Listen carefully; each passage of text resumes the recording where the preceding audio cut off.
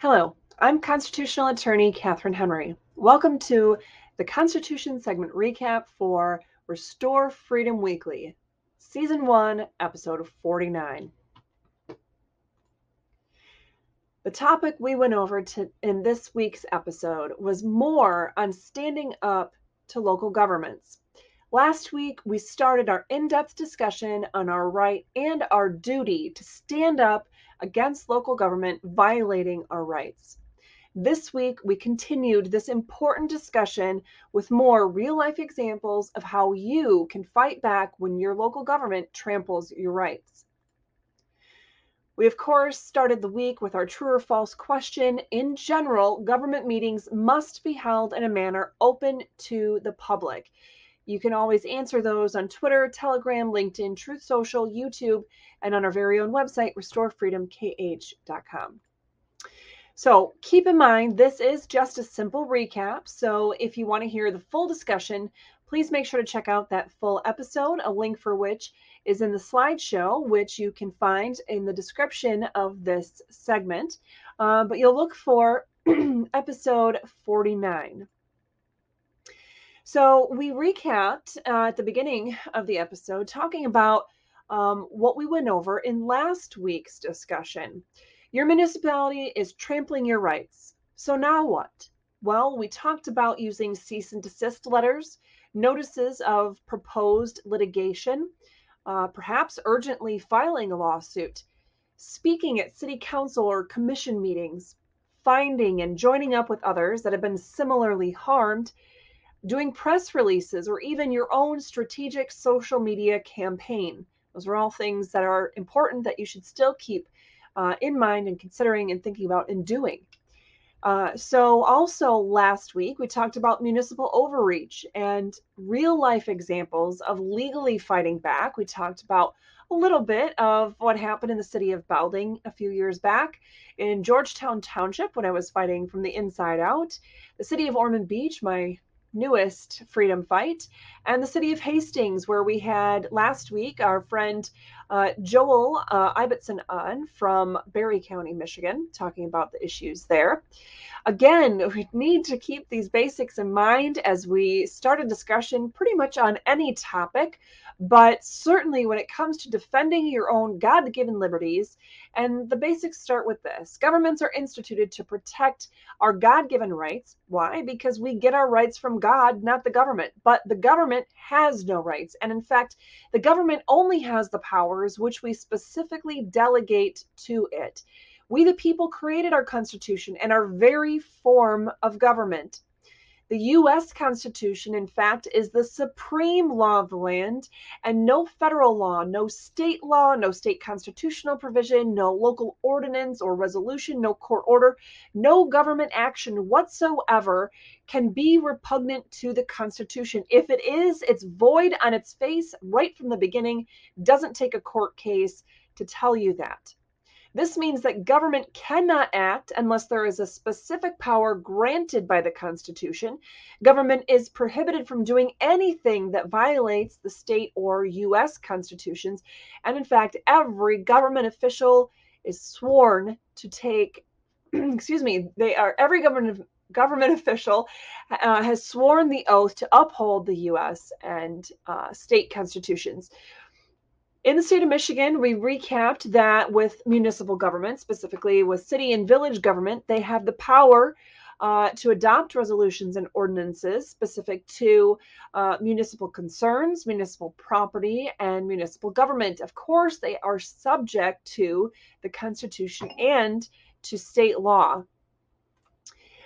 We also talked about, just recapping what we had done in prior weeks, in the Florida State Constitution, Article 8, Section 2, that municipalities have powers to conduct municipal government, perform municipal functions, and render municipal services. We again left in there the slides talking about local government and state law, specifically the chapters in Michigan statutes talking about municipalities, just so you have that frame of reference. Again, also leaving in those chapters of Florida state statutes talking about local governments. and reminding you that a municipality's powers are to provide infrastructure, waterways, roadways, utilities, etc. And again, to protect our individual liberties so that in my exercise of my rights, I'm not interfering with your exercise of your rights. And we reminded you that municipal powers cannot supersede individual rights. Again, from prior weeks, we kind of recapped a little bit just to give you that refresher of what kinds of homeowners' rights, for example, in a municipality, we might be talking about. The right to equal protection of the law, the right to due process, privacy from government, criminal trial rights, unenumerated rights, the rights against bills of attainder. And we pointed out that the biggest thing you need to start with in dealing with these municipalities and going there and having that confidence is to remember that Article 4, Section 4 of the United States Constitution guarantees us that Republican form of government where we elect government representatives, but we, the people, retain ultimate control and authority. So, what about constitutional public access? Well, you have a right to government, you have the right to access government meetings. You have the right to free speech. Believe it or not, you have separately a distinct right to be heard at public meetings. You have the right to instruct your representatives. You have the right to peaceably assemble. You have the right to petition your government for redress of grievances, and you have the right to access public government documents. So, what about those laws protecting public access? Well, there are federal statutes regarding government meetings, but we were specifically talking about the laws and the constitutional provisions for the state of Michigan and the state of Florida to give you those more specific examples. In the Florida State Constitution, Article 1, Section 24, there is specifically a provision talking about access to public meetings. Likewise, Florida State Statutes 286.011 would be a good place to look for that. In Michigan, start with the Open Meetings Act, which starts at MCL 15.261. You can also look for specifics on open meetings for townships and MCL 42.7.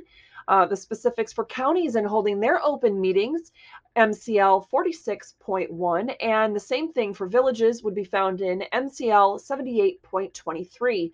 Don't forget, though, that state law talking about, hey, for any of these meetings, you have the right not only to go to these public meetings, but you have the right to record or even live stream these meetings. And so if you want to learn more about that, check out MCL 15.263. You also have the right to free speech, of course, guaranteed in the U.S. Constitution and the Michigan and Florida state constitutions. And again, that right to be heard in public meetings. That specific one can be found in Florida statutes 286.0114. You have the right to peaceably assemble and to petition the government for redress of grievances.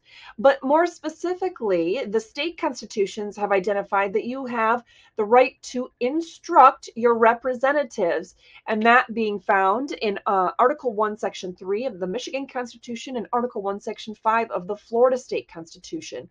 You have the right to public access via government documents, and we have a boatload of constitutional and statutory provisions outlined for you in this page of the slideshow. So please make sure to check out those constitutional segments as well as the statutes we itemized for you, a few of which the Florida State Constitution, Article 1, Section 24, Florida State Statutes, Chapter 119, Florida State Statute 286.011, but also Chapter 286 in general, the Michigan Freedom of Information Act, which starts at MCL 15.231, the Michigan Enhanced Access to Public Records, which starts on MCL 15.441, and of course, just doing those basic MCL searches like we talked about in the episode.